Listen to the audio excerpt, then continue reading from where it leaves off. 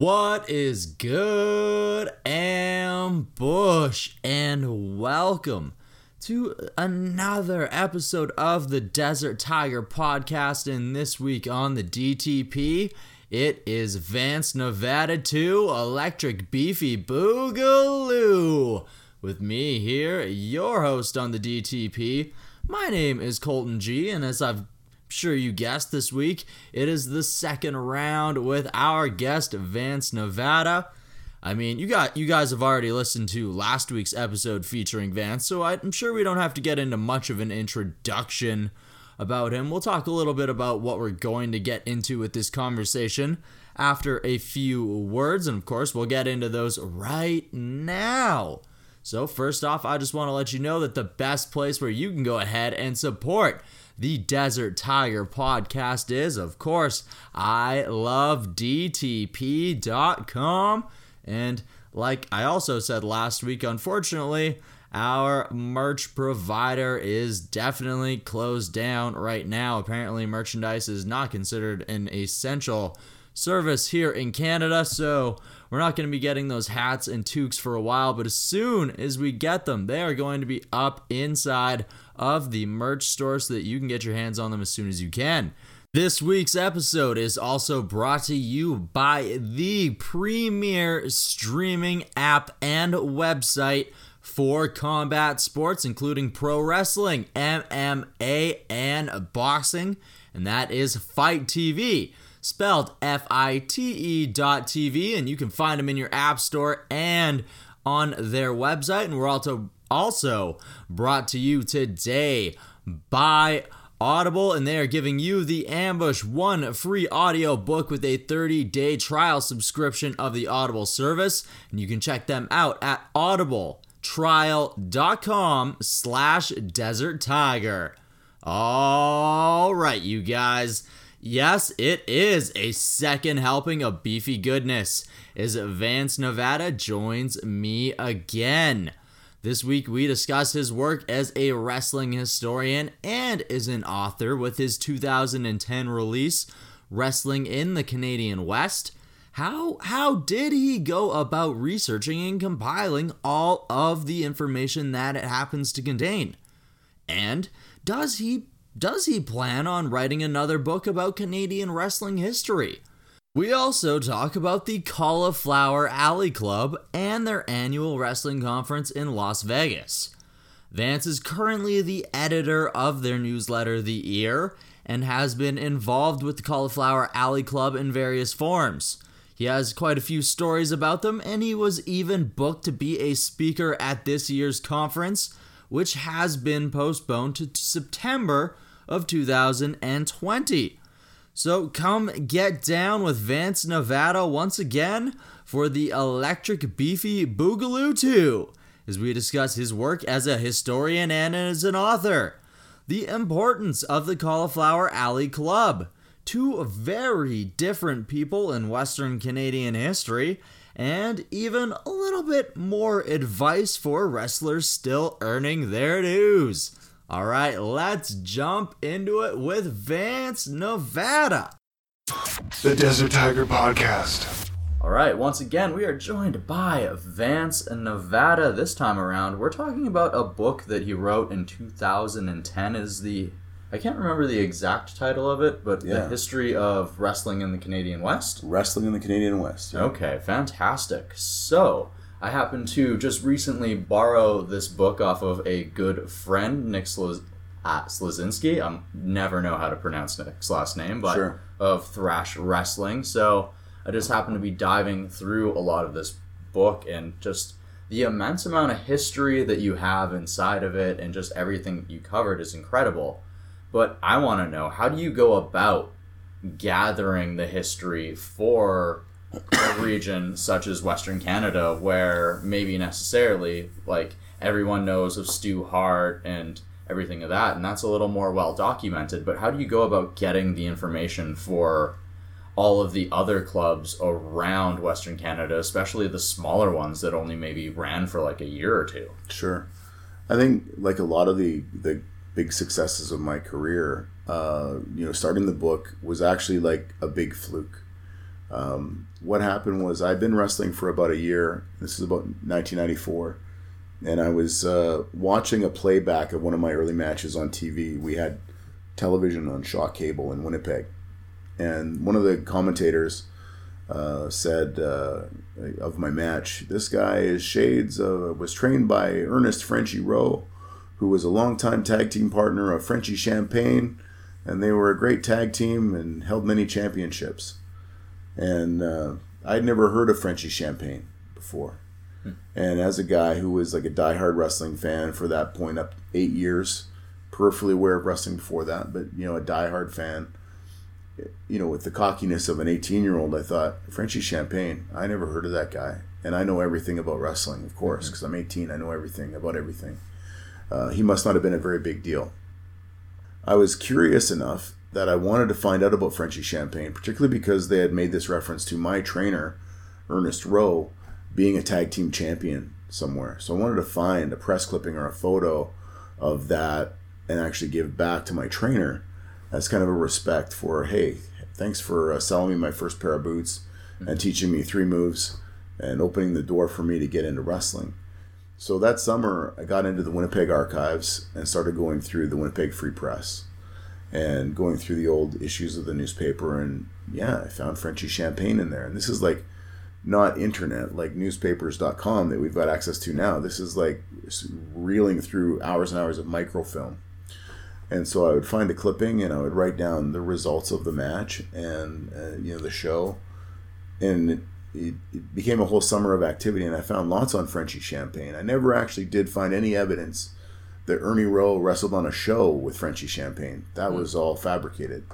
But Frenchie Champagne was a huge deal in Manitoba. You know, he was kind of like the top headliner on Manitoba independent wrestling from 1953 to 74. And, you know, he was a multiple-time heavyweight champion, a multiple-time tag team champion. He became a promoter later on and had like this traveling ring that folded up and pulled behind his truck. But in that area in Winnipeg, he was the headliner of local shows. When the big show would come in from Minneapolis, he would be the referee on that show, so he had credibility with this rub from all the big names. But as I started to dig into it and see Frenchie Champagne, then I saw like the very earliest days of the career of Moose Murawski, who went on internationally to success, and Bulldog Bob Brown, and Roy McClarty, and Albert Olson, and Gordon Nelson, Bill Dromo, George Gordienko. And you're like, wait a minute, Winnipeg was such a huge hotbed of wrestling. You know, the relationship with Minneapolis, and then guys were getting into the States and into Europe and into Japan. And it was enough of a hook to get me going. So I was researching Manitoba, started to trade results with guys who were Stampede wrestling historians, and they sent me their stuff. And then it just evolved into this project where I'd collected results for Western Canada, more than 30,000 events chronicled from 1867 to now. And we said, you know what, we need to do something with this, because you just can't give a book of results to people and have them understand the significance of that. So let's start to dissect this and actually document, what does this mean? And so we started putting together Wrestling in the Canadian West as a means of illustrating the depth of the history of the region, letting people know that, yeah, the Hearts and Stampede Wrestling were a huge part of it, but there was also Vancouver, and Vancouver had a very storied history with wrestling and produced a lot of stars over the years, and Winnipeg had a big role to play. And so when you put that all together, I remember when we were doing the book, it was really important to me to really capture the voices of the wrestlers that were involved. And so I called up Moose Murawski and said, Moose, I would love to interview you for a book. And he had seen some of the other books that had been published on Stampede Wrestling that were really just a celebration of the Hart family, and didn't really talk about anybody else. And he agreed to interview with me, but he said, listen, I'm going to come and sit down with you, but the only writer that's any good in Canada is Greg Oliver from Slam Wrestling. And so I said, well, I'll bring a draft of what I'm working on. You can kind of see, you know, how it's going to play out. And if you want to participate, great. If you don't, that's fine too. And he sat down and looked through like an early draft, and he goes, wait a minute, you've talked about all of us. All of our names are in here. And I said, that's the goal. Like, we want to celebrate the Gil Hayes and the Moose Morowskis and the Dave Rules and the Eric Frolics and the Roy McClartys, because they were really the glue. You know, maybe they weren't necessarily the headliners, but they had long careers and were hugely instrumental in what was going on here. In the same way that, you know, a guy like gorgeous Michel Starr isn't given enough credit for what he has done for the wrestling industry since 1991 when he started promoting, you know, with West Coast Championship Wrestling and then ECCW for the first 8 years of ECCW, 10 years of ECCW. And now with All Star, like Michel Starr himself is probably responsible for promoting more than 1,000 shows, but also responsible for the development of Madison, who was NWA World Women's Champion, Sexy Samantha, who has wrestled internationally in Korea and all over Canada, the Singh brothers, Kyle O'Reilly, El Phantasmo, you know, the list goes on. Nicole Matthews, all got their start because Michel Starr was there to give them a platform to begin. And I really wanted to pay tribute to those guys and really acknowledge that, you know what, if you think you know Canadian wrestling and you only know Stampede Wrestling, you really just know a small piece of the story. And it's been tremendously rewarding to see that book come to fruition and see that even 10 years later, people are still referencing it. A lot of pressure for a sequel to the book to say, yeah, let's take the book and now update it. What's happened in Western Canada the last 10 years? Mm-hmm. Every now and then I, you know, get the itch to maybe start putting that together, and then it's a conflict between sometimes, particularly in the period where I wasn't involved with wrestling, I was just kind of low on it, and I thought, well, why do I want to write that? I hate all those people, you know, or, you know, I'm going to put this book out there, but, you know, they're not really going to promote it on their side, and it was really successful in terms of sales, because I was also a touring wrestler at the time.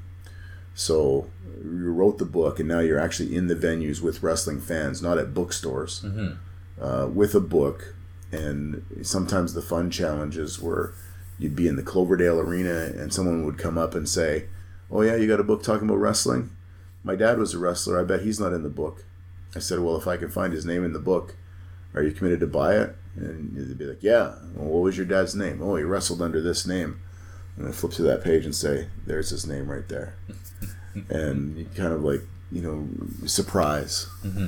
So, yeah. No, that's one thing I was wondering too, because I've seen that you also did a little bit of the research into the East Coast history as well. So I was wondering if the update maybe would include some of the full of Canada, or is the East Coast history compilation sort of going to be left to someone who's a little more acclimated with that scene? I think, you know, we've certainly talked about it. I got a good friend, Rob Seeley on the East Coast, who's the premier historian for the Maritimes, and we've talked about partnering on the next edition of making it a national wrestling history. I think the biggest challenge with that is, I mean, Quebec has been well covered in the work that Pat LaPrade and Bertrand Hebert have done. Ontario is a very interesting scene, you know, altogether. But we want to make sure that if we do it, the information is as complete as possible and it's done right. And it's a big, big project when you get into actually interviewing people. So I wouldn't rule out that there could be, you know, a follow-up down the road of one of those books, or do something more on Canadian wrestling history, because especially now that I'm back immersed, there's some talent that I would really like to showcase and spotlight and give visibility to, but it's a big job. I can only imagine that compiling, and then just how you had it the first time where it was done on like a timeline type basis, compiling the information, and then, oh, this actually happened then, and then just like moving everything around. And yeah, and I think it's you know, the research has never stopped. And if I knew now, if I knew in 1994 what I know now about how big the project is, I probably would have never started. Because now the collection of results alone is 3,800 pages of material. It's been really awesome, because if someone gets in touch with me and says, hey, I'm looking for research on my grandpa who used to wrestle or whatever, if it is legit, I've got it. So we've also been able to debunk a lot of fakers out there. My favorite one is a guy out of I think he's in Oregon, who claims that he wrestled in Canada in the 70s as the Super Tramp, and because there has been so little information on Canadian wrestling, and the focus was all on the Harts, no one could really debunk that or myth bust it. So I was able to go through some of the things that he had said in interviews, saying, I debuted in Calgary in this month in 1975, and my first match was against this guy. And then to go through the actual results and say, first of all, your name shows up nowhere in the history in all 7,000 plus shows that Stampede ever ran under your real name or under this assumed name or any variation of that. The guy that you said you wrestled in your first match wasn't even in the Stampede territory that year at all. So this is total bullshit. Because that really bothers me. Like, there are legitimate veterans out there that don't get the praise that they deserve, and then you got these boneheads out there saying, oh yeah, I was a Stampede wrestler, or who never laced up their boots ever. And then they always have these creative stories about, well, I don't have any pictures because I went through a nasty divorce and my wife burned everything, or my boots, when they got broken, I threw them out. And I don't know if any wrestler with broken down boots has ever thrown them out because they're such a badge of honor. I threw all my gear out the window one day. I just got frustrated with wrestling and I burned it all. Myself, the pair of boots that I gave away when I got out of the business, as I was getting ready for my match, first match was CWE. I thought it'd be my only match. I actually ran into the guy that had them and said, listen, I've got this one match coming up. I'd like to get my boots back. So I wrestled in my own boots. Oh, wow. And he was cool. And he said, yeah, absolutely. And then when I got them, once I had them in my hand again, I realized, I never, ever wanted to give them away. And so I called them and I said, listen, I feel really bad that I've kind of like gave them to you and now I'm not giving them back. They mean too much to me. But just so that I'm not a jerk, let me buy you a new pair of boots. So I could have just bought myself a new pair. And eventually I did, because my boots were so beat up that I can't actually use them. But those are the boots that I wore traveling coast to coast in Canada. Those are the boots that I wore when I got to wrestle for the NWA World Championship. They were a part of your story. Yeah. So, yeah, the book process was really, really interesting and really rewarding. So now that history is out there, documenting so many guys. And I think, in the end, there was lots of guys that were really appreciative of the book, and I've got lots of photos of people doing the photo endorsement. I think I only had 2 people that were upset. One was Jason the Terrible from Stampede Wrestling, because the book features a road story about him that isn't very flattering. And I think the embarrassing thing about that was we were at a book signing, and he was a special guest with me at the book signing. He'd never seen the book, and we're sitting there side by side, and he's flipping through the book, trying to find his name in there, and then he found this story, and we're like an hour into a 3-hour book signing, and he's like, "Well, this isn't the way it happened at all," right? And he just sat there, and anybody that came up to him and said, "Hey, are you in the book?" He's like, "Yeah, but there's an untrue story about me in there." And he was just sour for the rest of the afternoon, and that really sucked. Oh, wow. And then the other guy was a promoter out of Winnipeg named Mike Davidson, who had done some stuff in the early 2000s. He had probably the greatest success of anyone in wrestling at finding these money marks to fund his grandiose ideas. But, it's got really kind of I think if there is an update, some of it will sort of talk about some of the shady things that had happened. Some of it is captured in the book, which is why he's upset with me. And he had actually put out a bounty on my head. Oh. And he had told wrestlers, anyone who gives Vance Nevada a bloody nose and sends me proof of that is booked on my next show in Winnipeg for top pay. And, me and my colleagues always had a good laugh about that. Principal Pound, who used to wrestle out of Regina, when this first happened, he came into the locker room one night and slammed his bag down next to me in the locker room, and he says, "I'm here to collect the bounty." And we had a good chuckle about just the ridiculousness of that. But, Mike's first First money mark that he found was up for fraud charges for some kind of a telemarketing scam. And he ended up mysteriously dead. It was ruled a suicide out of a 4th-story hotel room window in downtown Winnipeg. Yeah, that seems legit.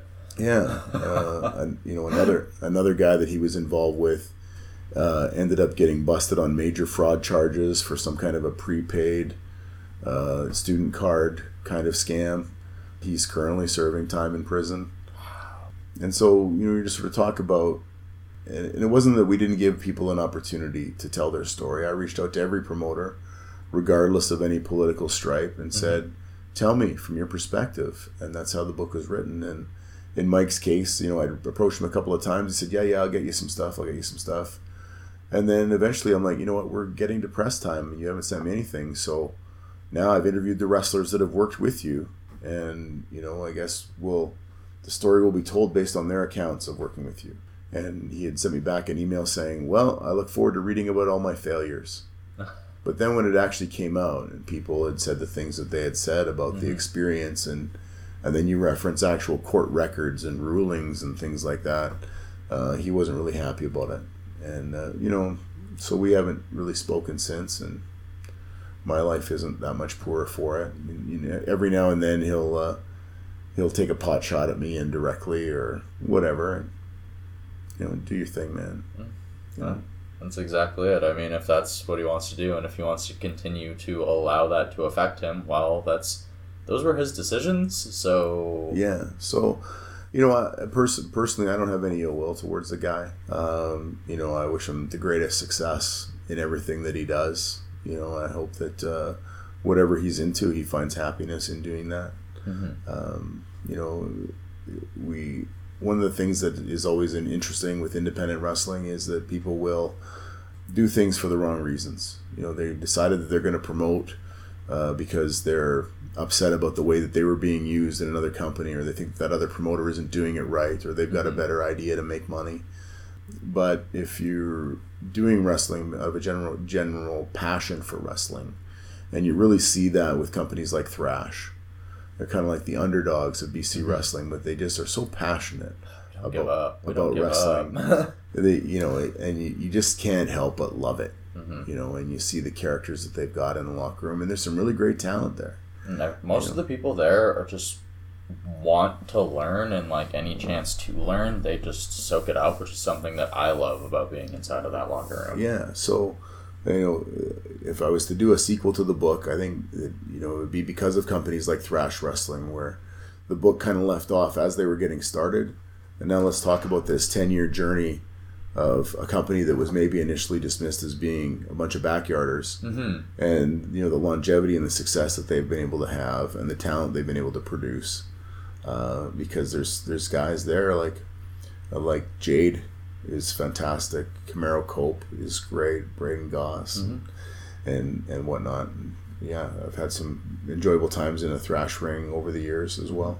And it's crazy how some of those people who got written as backyard style wrestlers, how it was those people who were like so dedicated that they're the ones that are still running their shows and still putting in as much effort as they still possibly can. Yeah, absolutely. So I think that the story of wrestling continues to be told, and whether it's a sequel to the original book or a new book that or something that's specific to the story of thrash wrestling, that allows you to really go in depth on the characters that have made that a very heartfelt brand. This it's like the continuing story of pro wrestling. It absolutely is. So many stories to tell. There truly is a plethora of them, and now that we know the why you decided to become a wrestling historian and why you wrote Wrestling in the Canadian West, I want to dive a little bit more into your research process here, a little bit more about the Cauliflower Alley Club. But before we get there, we're going to take a little bit of a break so that we can talk about the premier streaming app and service for combat sports. And of course, you guys know that I am talking all about Fight FITE.TV. That is FITE.TV. And you guys heard me last week how I was telling you all about how FITE TV is trying to help those of you who maybe are feeling the punch of the current crisis, maybe feeling a little bit of a hurt on the wallet, by how FITE TV is given a discount on a lot of their previous pay-per-views that they happen to have. Well, to also go ahead and help you out, FITE has also gone and launched the FITE 24/7 channel on both the app and the website, and there is always a match going on in any of those three categories that they carry. That's right, hard-hitting pro wrestling, MMA, and boxing action on the FITE 24/7 channel, and it's for free in your app store on the FITE TV website right now. Once again, that is FITE.TV for the hardest hitting streaming service you can find today. The Desert Tiger Podcast. So you mentioned that you had a network of different researchers to pull a lot of information from. Was there any moments where you yourself had to go to different territories and maybe get into different archives or contact different people who maybe had the information but maybe didn't necessarily have it organized or any of that manner? When I started wrestling, I always kept track of everything that I was doing. So I kept the results for the shows I was on and kept a record of my own career. And, I just kind of thought loosely that other people must do that. And nobody's done that. Nobody does that. And so I would, early on when I was doing the research for the book, I had just a printout of all the results. And I would bring them on the road trips with guys that were more veteran and say, hey, here's what I've got. Can you help me fill in the gaps? And they would look at it and be like, I have no idea, man. We were just so busy living the life, we don't know, and it all blurs together. And now, as I'm more experienced, I understand that. I meet with people and they say, yeah, we had a great match once in Vancouver. And I'm like, I'm not even sure I've met you before. Or they'll say, I really appreciate that advice you gave me one time. And I'll have to say to them, can you remind me what that was? Because I don't remember. And they would say, yeah, you said this. And I'm like, oh yeah, that sounds like something I would say.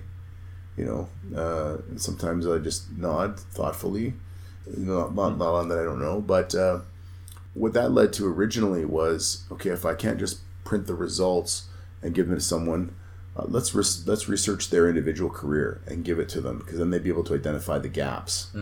So I started doing that, where I'd go on a road trip with Chi Chi Cruz or something and say, hey, here's your career. And be like, oh, well, in this period in June, I was in the Maritimes, or I was in Germany, or I was in South Africa.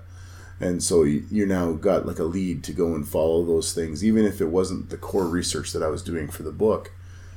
And so I started doing the individual careers, and that actually has become a passion project in itself, that now I've researched the individual careers of more than 200 wrestlers, not just Canadian wrestlers, but some of the top stars in the business. And really, originally I did it as a sort of a supporting exercise for the Canadian book. But when the book was done, I compiled the career history for Don Leo Jonathan. Don Leo was a second-generation wrestler out of Utah. He started in the 1950s, had his last match in Vancouver in 1980, was a huge star for this region in the Pacific Northwest. And I did it as a thank you to Don Leo for taking the time out. He invited me over to his home. We had 2 or 3 sit-downs, just so gracious. So I came back on a following visit and gave him his career. And I had 2,800 matches for Don Leo Jonathan. All over the world, and he was paging through it, and he's like, wow, this name, I haven't thought about this person in 40 years. And he was just so blown away and touched by the effort. He said, would you mind printing off 3 more copies of this, because I'd like to give a copy to each of my kids. And I thought, well, now this is good. Now I've done something of value to pay back. So I started doing that with all the guys that did the interviews for my book. So I did one for Moose Morawski, did one for Dean Ho. Then I thought, you know what, that was so rewarding. I was going to the Cauliflower Alley Club the following year and took a look at who was going to be there. And I said, oh, Ted DiBiase's going to be there. I can't remember who else. Ted DiBiase was kind of the highlight for me that year. So I researched Ted DiBiase's career, but his dad and his mom were also both wrestlers. So I researched their careers and put it all together. So met Ted DiBiase, said, "Hi Ted, it's a pleasure to meet you. I'm a big, long-time fan of your work. I've just put this together for you." So it had his career, and then I said, "Yeah, if you go past this tab, here's your dad's career. If you go past this tab, here's your mom's career." And he started to tear up instantly. And he said, "This is amazing. I don't know how you found all of this." His dad had died when Ted was 16 years old. Mm-hmm. So he was aware of his career, saw him wrestle as a kid, but had no records of it. And so now here's his whole career. And his mom, he was aware had wrestled, but had no records of it at all. She had just told a few stories from time to time. And now here's a record of her career. And off of that, we became friends instantly and continue to be friends to this day.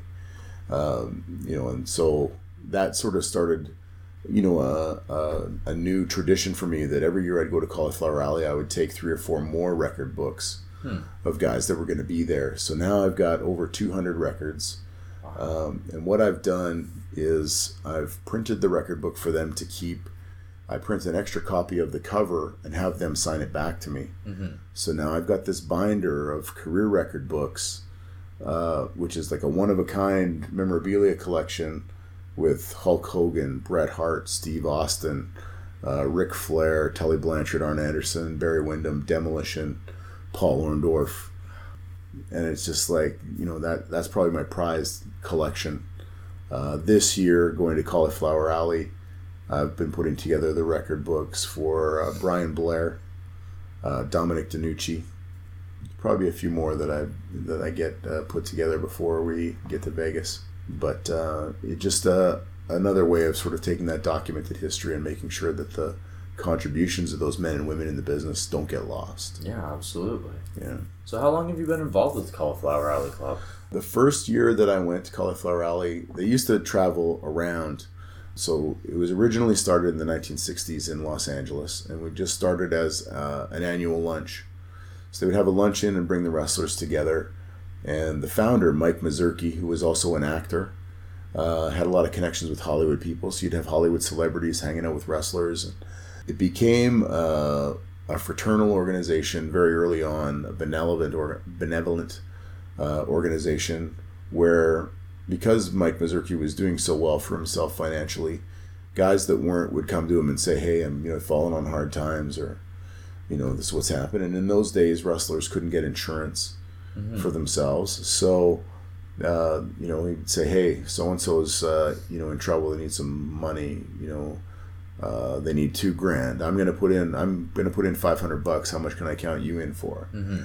And would sort of just like informally, pass the hat among the wrestlers, and wrestlers would take care of themselves. Would take care of your community.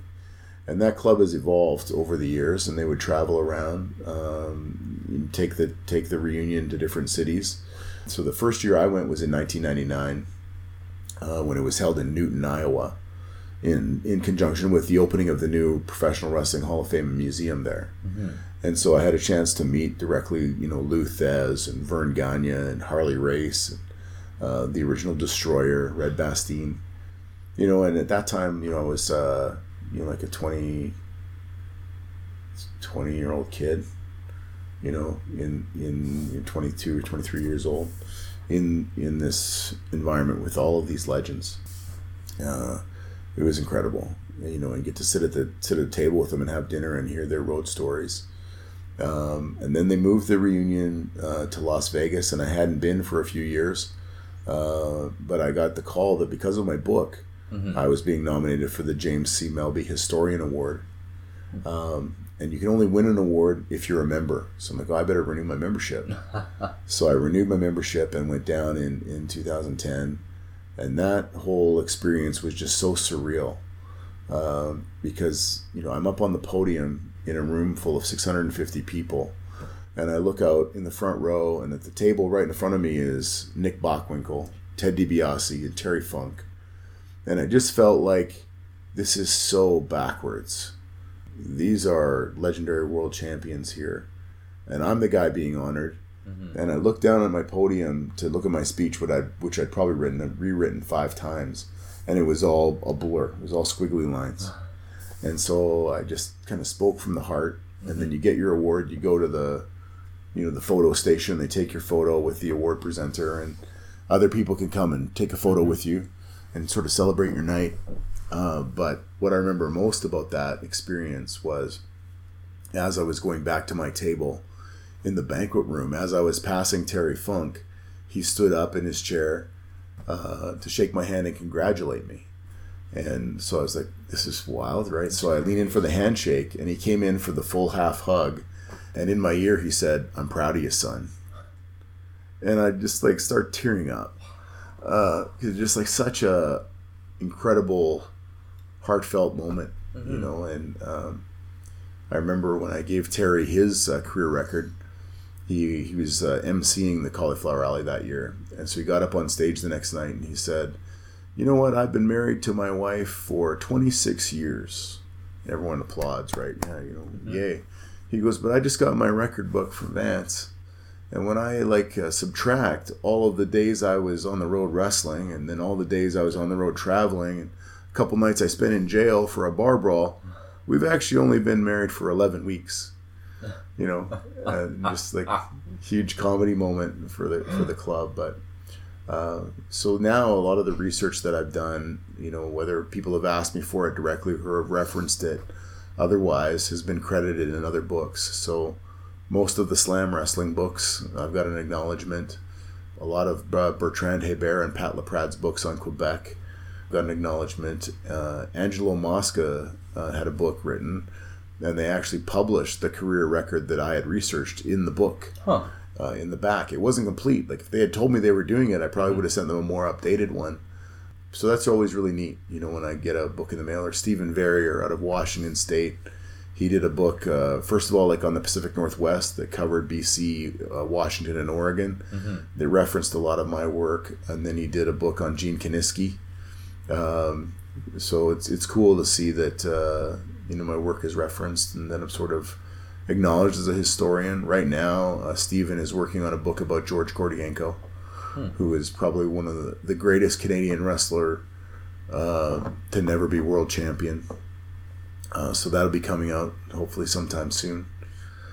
So there is a lot of stuff out there, and a lot of work. And the Cauliflower Alley organization, I now publish the newsletter for the club, and I'm an active promoter, and really encourage young wrestlers that have an appreciation for the business or really think that this could be their career to get there, because you've got representatives from all the major companies that are there.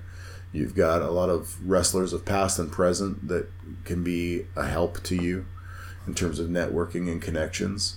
And it's just really an opportunity to immerse yourself in the culture of professional wrestling for a couple of days. And one thing that makes this event different than going to WrestleMania at a Fan Fest, for example, when you go to Fan Fest, you're just in line with the other fans, right? You're not actually getting, behind the curtain kind of access to any of those people. You've got your 5 seconds to get your autograph and your photo op, and off you go. At the Cauliflower Alley Club, when you show up, and I encourage you to come this year. Oh, try to. when you show up and go to the registration table and get your name badge, you are one of the boys. You're in the business, and we have no distinction there if you're a fan, if you're a ring announcer, if you're just the guy that takes the jackets to the back, if you're a promoter, a referee, ring announcer, or a wrestler. If you're there, you're part of the brotherhood and sisterhood of wrestling. And so you might be on your way to breakfast one morning and you fall into step, and this happened with us. We were on our way to breakfast. It was Kevin Jeffries and myself, and we fell into step with Jerry Briscoe. And he said, "Hey, Jerry, you going for breakfast? Yeah. Are you alone? You want to dine with us?" And he came and joined us at the table, and we didn't talk wrestling at all. He wanted to talk about baseball. And actually, that year we had kind of a running rib that if you left your cell phone unattended on the table, that meant that anyone else could pick it up and take photos with it. And so we were dining with Kenny Dahl, who was a wrestler out of Newfoundland, a guy that I admire so greatly. His career got cut short because of a back injury, but now he's playing baseball in the Caribbean. So I don't know, he's probably doing better than us. But Kenny Dahl is a huge Boston Red Sox fan, and Jerry Briscoe is a huge Jacksonville fan. So when Kenny Dahl got up to go to breakfast, he left his phone on the table while Jerry Briscoe took a picture, of himself, pointing to his Jacksonville jersey and thumbs down to Boston, and just left it on his phone. And Dahl didn't see it, I don't think, until the next day. But it's just this memory of, I was having breakfast with Jerry Briscoe. He buried my baseball team. So many memories of just you're in the moment, or we're in the lounge after the formal program is done, and just everybody's there. So you're sitting there drinking beer with Pat Patterson, and he's telling stories, or me and Gene Okerlund, and or another guy that was awesome was Oliver Humperdinck, who was a manager in the territories in the WWE.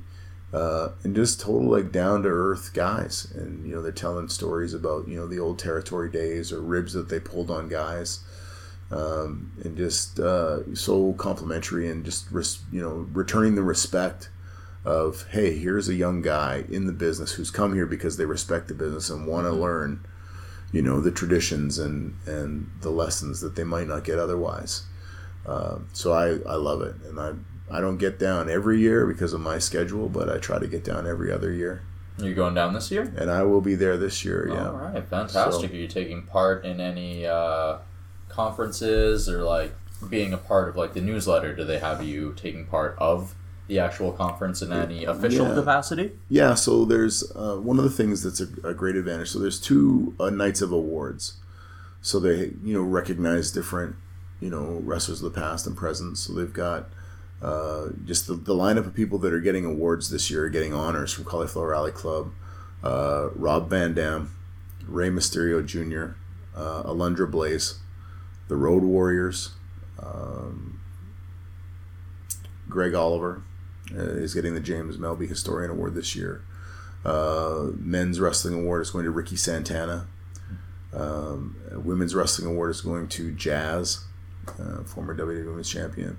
So fantastic lineup. And then they've also got awards recognizing the current generation. So they've got the Rising Star Award. Okay. This year is the first year they're acknowledging men and women because there's so much talent. And so Brian Pillman Jr. is going to be there for the Rising Star Men's Award. Okay. And Canadian Madison Miles is getting the Women's Award for Rising Star this year. And then they also have a seminar series. And the seminars are fantastic because it's really like a gloves off, uncensored, conversation. And whether it's topical and they're talking about, somebody's talking about the art of cutting a promo, or the art of refereeing, or whatever it could be. This year they've got a panel on the history of the British Columbia wrestling territory, and that's going to be a pretty packed stage. So we've got Bobby Bass from the 70s, Fidel Sierra, who wrestled as Fidel Cortez here in the early 80s, Michelle Starr for the 90s, Adam Ryder, Raven Lake, Greg Lake, Stuart Kemp are all there. I'm moderating that one. I think it's going to be a hard job just keeping everybody on task. There's also going to be a session this year on the Ice Road tours. Tony Condello tour, and some of the other tours that have taken place. So I get to participate on that one and kind of enlighten people, particularly in the southern U.S., who were like, what? You drive on the ice? What are you talking about? Tracy Smothers, who's a legendary wrestler from the southern states. He's got an hour and a half on stage just by himself talking about his life and career. And there's other seminars as well. So there's stuff to do to engage. If you're a cribbage player, you could be part of the cribbage tournament with all of these legendary wrestlers. There's a bowling tournament that usually happens every year, and then one of the events that's just kind of happened spontaneously, and it happened. They have 2 nights of live wrestling as well. So Sunday night there's a live show, Monday night there's a live show, and then Tuesday and Wednesday night are the awards dinners. But the last year after the Monday Night Wrestling match, you got all these guys hyped up on adrenaline, end up at the Red Zone Lounge in the Gold Coast Hotel and Casino, and everyone's kind of hyped up, and somebody started to do a Jackie Fargo strut. And then that was subject to artistic interpretation, so now it became a strut off. Oh my. And now this is an annual event. Now it's a tag team strut off that occurs, at 1 a.m. with all these adrenaline charged wrestlers of past and present. And I think actually Madison Miles and Alex Zwicker took home the honors last year. They won the strut off. So who, how do you judge a strut off? Yeah, I think it's just by reaction of the crowd. Okay, that's a good way to in the purest form. It's a bunch of wrestlers sitting around after the matches, just as we do, and having some fun. That's awesome. It sounds like it's a pretty good time all around. That you have a lot of different activities and events, and even just different people from different timelines. People like Madison, who currently has toured across Canada and is doing a lot of work in England, and then even like you said, a lot of the legends that you listed earlier that they seem to be recognizing and acknowledging. It seems it seems to be a good array of different timelines and people from different styles and everything. So. Absolutely. So it's just one of the rarest type of events that there is out there. There's a lot of conventions and fan fests that happen throughout the year. This really is the only event for the wrestling community. Huh. And so you'll have people from the WWE management team will be there supporting their people that are being honored. But you also have Impact Wrestling guys from The Office show up, and AEW is new, so and they tape on Wednesdays, so they might not be there this year. But I'm sure they'll have somebody there. You could have somebody that's got a night off and is there, and just such a.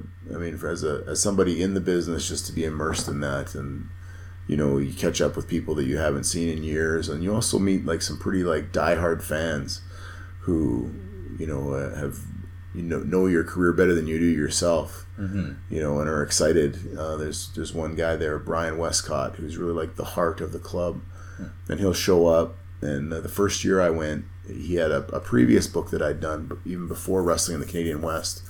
It was kind of almost an experiment, self-published. When I look at it now, I'm very embarrassed, but I did it at 23 years old. Okay.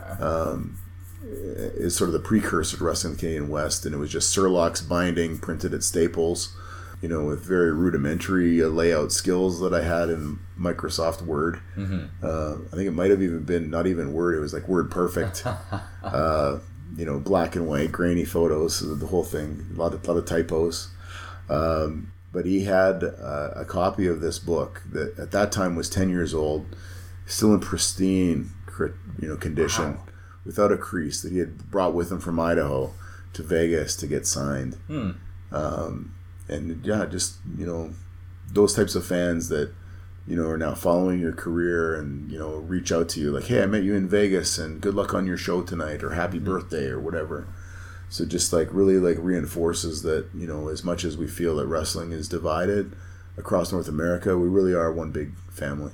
Within professional wrestling, within this niche, this culture of pro wrestling. As divided as many of us are by highways and kilometers and locker rooms, at the end of the day, we're all have a love of the same industry. Absolutely. And for podcast guys, it's a great opportunity to just corner someone and say, hey, do you have 20 minutes for me? We can go do this interview. It definitely sounds like it would be full of incredible opportunities, and myself, any aspiring wrestlers, and any wrestling fans really should definitely think about checking out the Cauliflower Alley Club. Of course, they have rescheduled to September of 2020, and you can find out more information about that on their website. And you can also go ahead and pick up a membership to the club there as well. All right, we're going to be jumping into some details about some of the more interesting characters in the history of the Western Canadian wrestling scene right away here. But first off, we have to take another moment to shout out one of our wonderful sponsors here on the show, and of course that is Audible. Audible is giving you the Ambush of Desert Tiger one free audiobook with a 30-day trial membership of the Audible service. And let me tell you, they have the largest collection of Audible audio programs available on the internet today, and that includes a plethora of wrestling novels, including Jim Ross's upcoming book that I'm definitely going to be checking out when it drops. That, of course, is known as Under the Black Hat. And if you're just impatient and just can't wait to check it out, maybe you also want to go ahead and catch yourself up with Jim Ross's first book, Slobber Knocker. That's actually what I'm listening to right now. I'm on chapter 9, and it is a fantastic listen. It's actually narrated by good old JR himself. So if you're a wrestling fan, that's a voice that's definitely going to ease you in as you go through this. And of course, how do you get this free audiobook with this 30-day Audible trial? Well, let me tell you, that's by going to audibletrial.com/Desert Tiger. Once again, that is AUDIBLE.com/Desert Tiger. All right, you guys, let's jump back into it with Vance Nevada. The Desert Tiger Podcast. All right, so I wanted to dive a little bit into some of the characters and some of the scenarios that really struck me from reading the book. But Sure. just from time, maybe let's just jump into some of the people that we've already spoken about already. So you happen to mention Don Leo. Yeah. Is that the same Don Leo that happens to have a win over a bear? Yeah.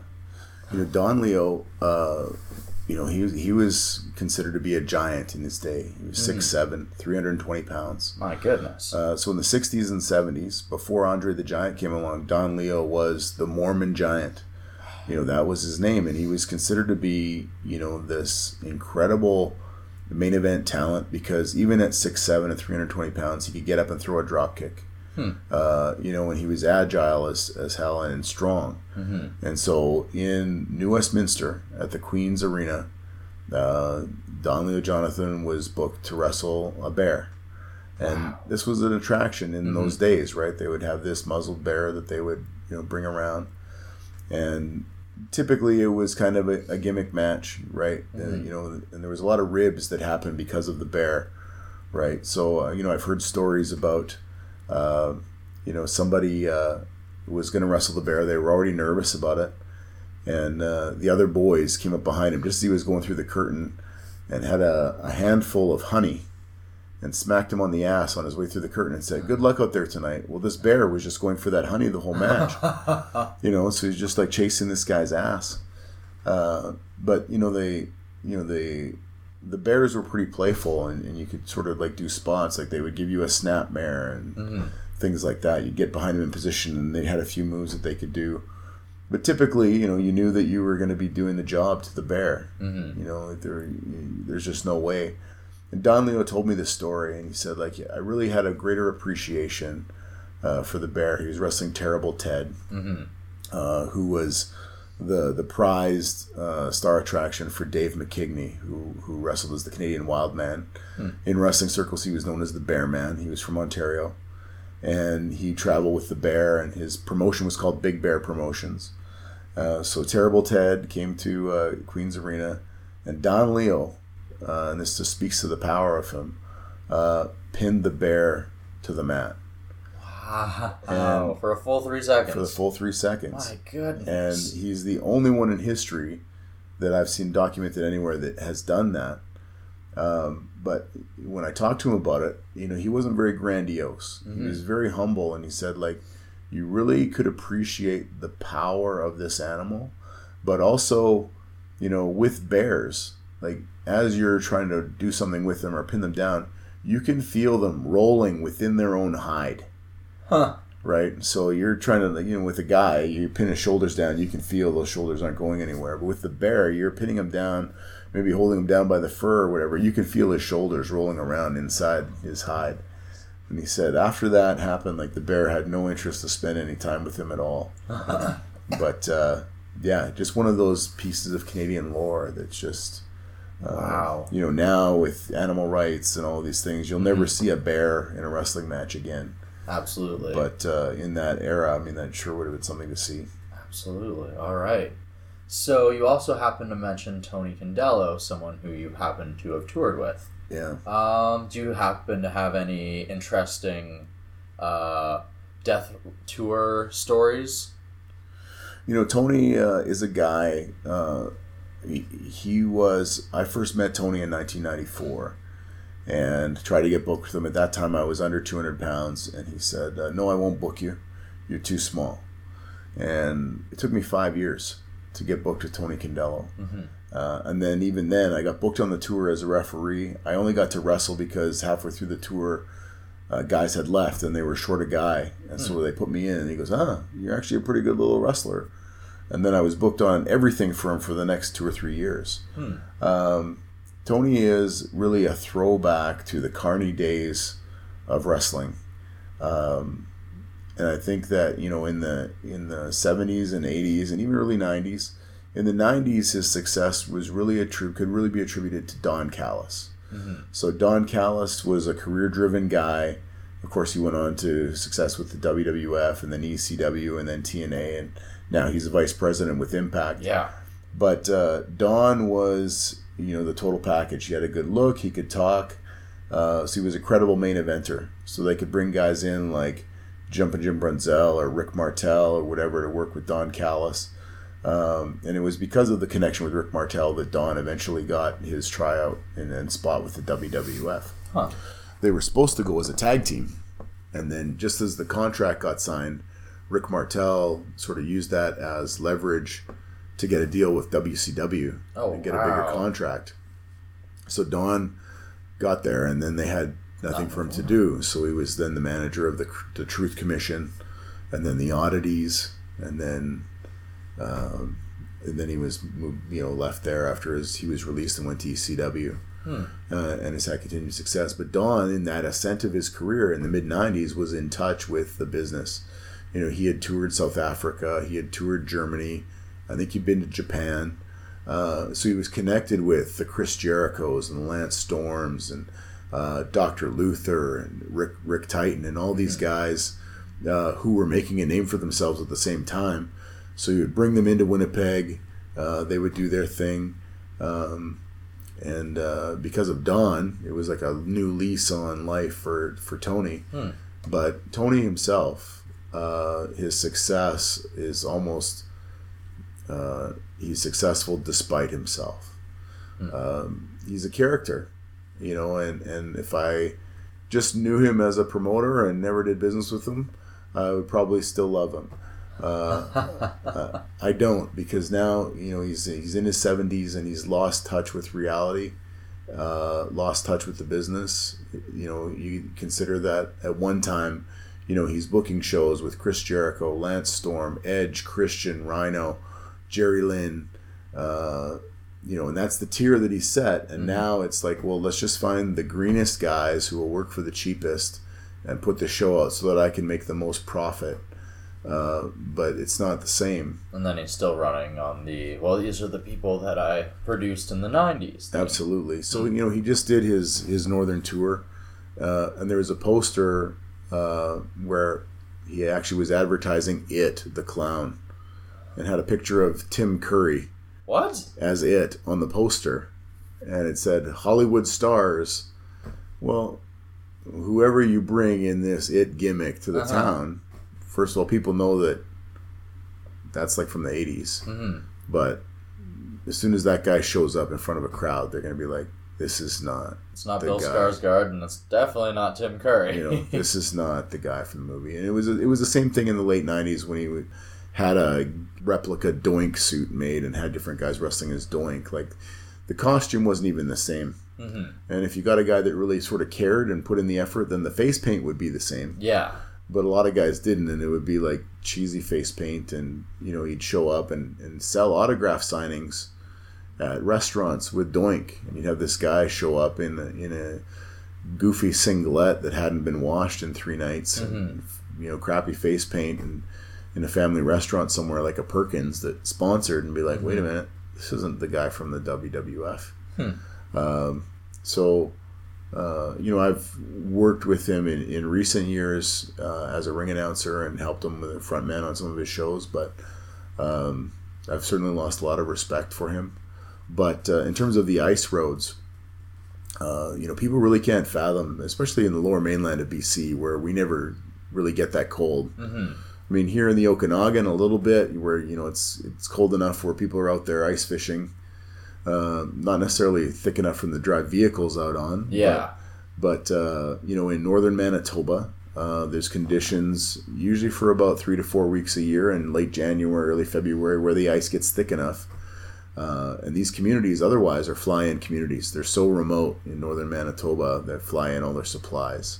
And as a result, it's an expensive environment to live in, where a 4-liter jug of milk might be $10, $20. Mind you, the other confections, like Pepsi, is still the same price that it is in southern Manitoba. Yeah. So this is why you have a lot of malnutrition in the area, because the stuff they can afford is the junk food, and the perishable items like the fresh fruit and the milk and things like that are at a premium.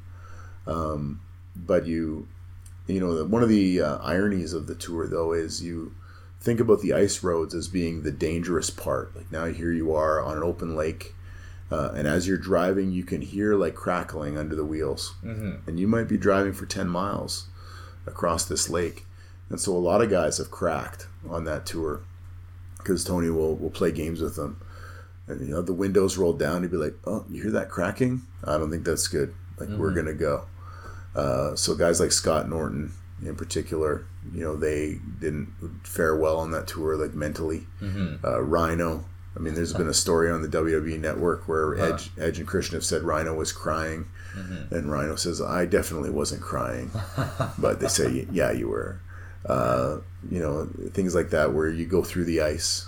But actually the most treacherous part of the trip is actually the roads between the ice roads, because it's like basically just bulldozed muskeg through the wilderness. So it's bumpy and rough.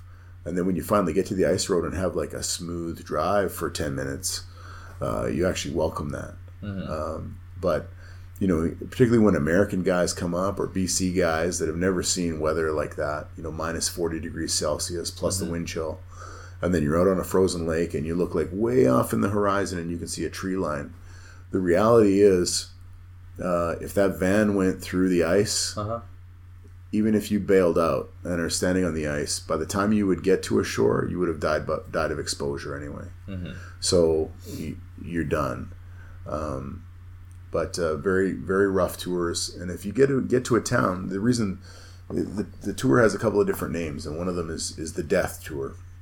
And the reason that they call it the Death Tour is it's the custom of the culture that if somebody dies in the community, the whole town shuts down for a week in mourning. So the store shuts down, the school shuts down. So you might drive 23 hours to get to the town, and then they say, "Oh, we had a death this morning. Oh, dang. Wrestling's canceled tonight." And so there you are. Like, you're not on a per week guarantee, you're on a per night. You need to perform to get paid. So now you're out of night's pay. Meanwhile, you're still eating the food, that you've hauled in there yourself, because you're bringing it in. It's too expensive to buy from the northern store up there. And you've got a night off. And so if you get a bad winter, there could be as many as 6 deaths. And so you're booked on a 2-week tour and you had 6 nights off. It's rough. Work 8 days. Yeah. Maybe most. Yeah. So drive times. So you really hope that you hustle at, the merchandise table and sell your 8x10s, for a chance to make money coming out. The worst is, one tour we were on, we were at connecting towns, and so there was like a short ice road. It was only going to be about a 3-hour drive from one town to the next, But somebody had been out there with, their snowmobile or something. They were messing around. They went to where the ice was thin. Now the ice was compromised. They had gone through. So that ice road was closed. So instead of the 3-hour drive, we now had to go around the lake the long way and come into the town from the other way. So it was a 23-hour drive. So we did our show that night. We wrestled. Everybody, hauls ass, gets the ring back in the van, and quick bite to eat. But then you're back on the road. Drive overnight, all night long, just to get to the next town in time to set the ring up and start the show an hour late. And you have a few shows like that where over the course of that 2 weeks you'll drive 1,100 kilometers. Wow. In wilderness. And when you come out of that, and you get back to Winnipeg, you're just so grateful to see civilization and see stores and restaurants that you recognize, and there's no hotels in these communities. So you're wrestling, you're bringing your own sleeping bag with you. If you're lucky and you get there fast enough, when you tear down the ring, you might get one of the mats off the ring to sleep on. In later years, when I was on the tour, guys were thinking ahead and bringing air mattresses, and plug-in air pumps. And so they kind of had a level of comfort. But, you wrestle in a school gymnasium, you cook your dinner in the home ec room. You might get access to AV and you can watch some videos or something, and maybe hook up a video camera if somebody taped the show and watch it back. But you're sleeping right on the gymnasium floor, where you've just performed. It's very, very rough. And I've seen a lot of guys, by the end of it, just crack. In more recent years, Johnny Obsession was a guy from the West Coast. He did that tour. He didn't really survive. And when he got back, he took time off from wrestling completely. Adam Fedek is a guy from Kelowna who actually started. He was Colin Cutler's first tag team partner. Okay. He did that tour. When he finished that tour, he quit wrestling. Oh, wow. Yeah, he was just done. It just mentally breaks you down. So with a good crew and where everybody gets along, and that's great. It's a rough tour. With a bad crew, where there's conflict and fighting among the crew, it's brutal. Wow. Brutal tour. Wow, all right. So before I let you go, I just have one last question. Sure. Do you have any tips for anyone who might happen to be going on a tour, whether it happens to be for CWE or whatever the promotion happens to be, as someone who has toured for numerous promotions, for someone who maybe necessarily hasn't had the opportunity to hit the road yet? What are some tips and tricks that you might be able to give those individuals? I think the first important thing about touring is, first of all, it's not how much you make, it's how much you save. You're not going to get rich on independent wrestling. So if you know that the promoter is typically a $50 a night guy, you got to think about how you're going to budget for that, because you don't want to come home in the hole. So you might be packing your cans of tuna and your Ichiban noodles, with you, or you're living off your protein shakes, instead of spending $20 at a restaurant for a meal, or if you get to a town or you're on a tour for 3 days or longer, 3 meals a day in a restaurant, your money's gone before you've been paid. Always think about merchandising, whether you're a villain or you're a hero. Have your merchandise, be out there at the table flogging it, because sometimes your merchandise is the make or break of you being able to make money or lose money. Make sure that you negotiate your deal. If the promoter says we want to pay you this, make sure that you're getting what you need, and be willing to compromise. So if they say, our budget is $50, and you say, listen, I really need $100 to make this worthwhile, just to break even, not even including, consideration of lost wages that from not working your real job. Know what your number is and be happy with that number. And if you negotiate to $50 and you figure out how you're going to make that work, with your merchandise sales or other ways you're going to save money, you're going to, if you're sharing a hotel room, now you're putting 5 guys in a hotel room and splitting that 5 ways instead of everybody having their own room. These are all sacrifices that are age old in wrestling. They call it healing a room. So one guy will go and check in, yep, just me, and then pile everybody else in, and you're flipping the coin to see who gets the bed and who gets the floor. And if you're going to take the mattress off and somebody gets the box spring or whatever your deal is, always look at ways to save money. I think the last thing I could say about touring is always remember that the ego and the superstar status is for the people, not for the locker room. So if you've been brought in as the headliner, it's because the promoter thinks that the customers that are buying the tickets believe you're a headliner. Chances are the guys in the back know that you're just a guy like they are. And so if you pull your superstar bullshit in the locker room, you can expect that you're going to have a very rough tour. And you might find, you're going to wrestle the next night and you can't find your wrestling boot. Somebody your boot is missing, or you come back and your suitcase has been super glued shut, or you're looking for your shoes after your match and somebody has nailed them into the ceiling of the locker room. The superstar attitudes don't fly in wrestling, and particularly as you get to higher levels in the industry, the hazing that takes place because of that behavior is not for the faint of heart. And Alice Cooper, says the same thing of his band about egos on the road. He says, when we're on stage, people have paid to see rock and roll superstars, rock and roll gods. Like, get your ego out there, be a superstar on stage, like, give them all of that. But then when the show lights go down and we go to the back, we're just dudes. And so you always want to be humble and hungry. And that is probably the best advice I could give to anybody that's looking to be a touring professional wrestler and be successful. All right, fantastic. Well, thank you very much for both of the conversations we had here today. Awesome. All right. My pleasure. And a truly big, roaring Desert Tiger podcast thank you to Vance Nevada, a champion among men, a heavyweight champion among men, for joining us once again here on the Desert Tiger podcast. I also want to go ahead and thank you guys, The Ambush, for checking out this episode of the DTP. If you're new with the podcast, maybe you want to go ahead and hit the subscribe button on whatever service you're listening on. Maybe you want to go ahead and review the show on iTunes.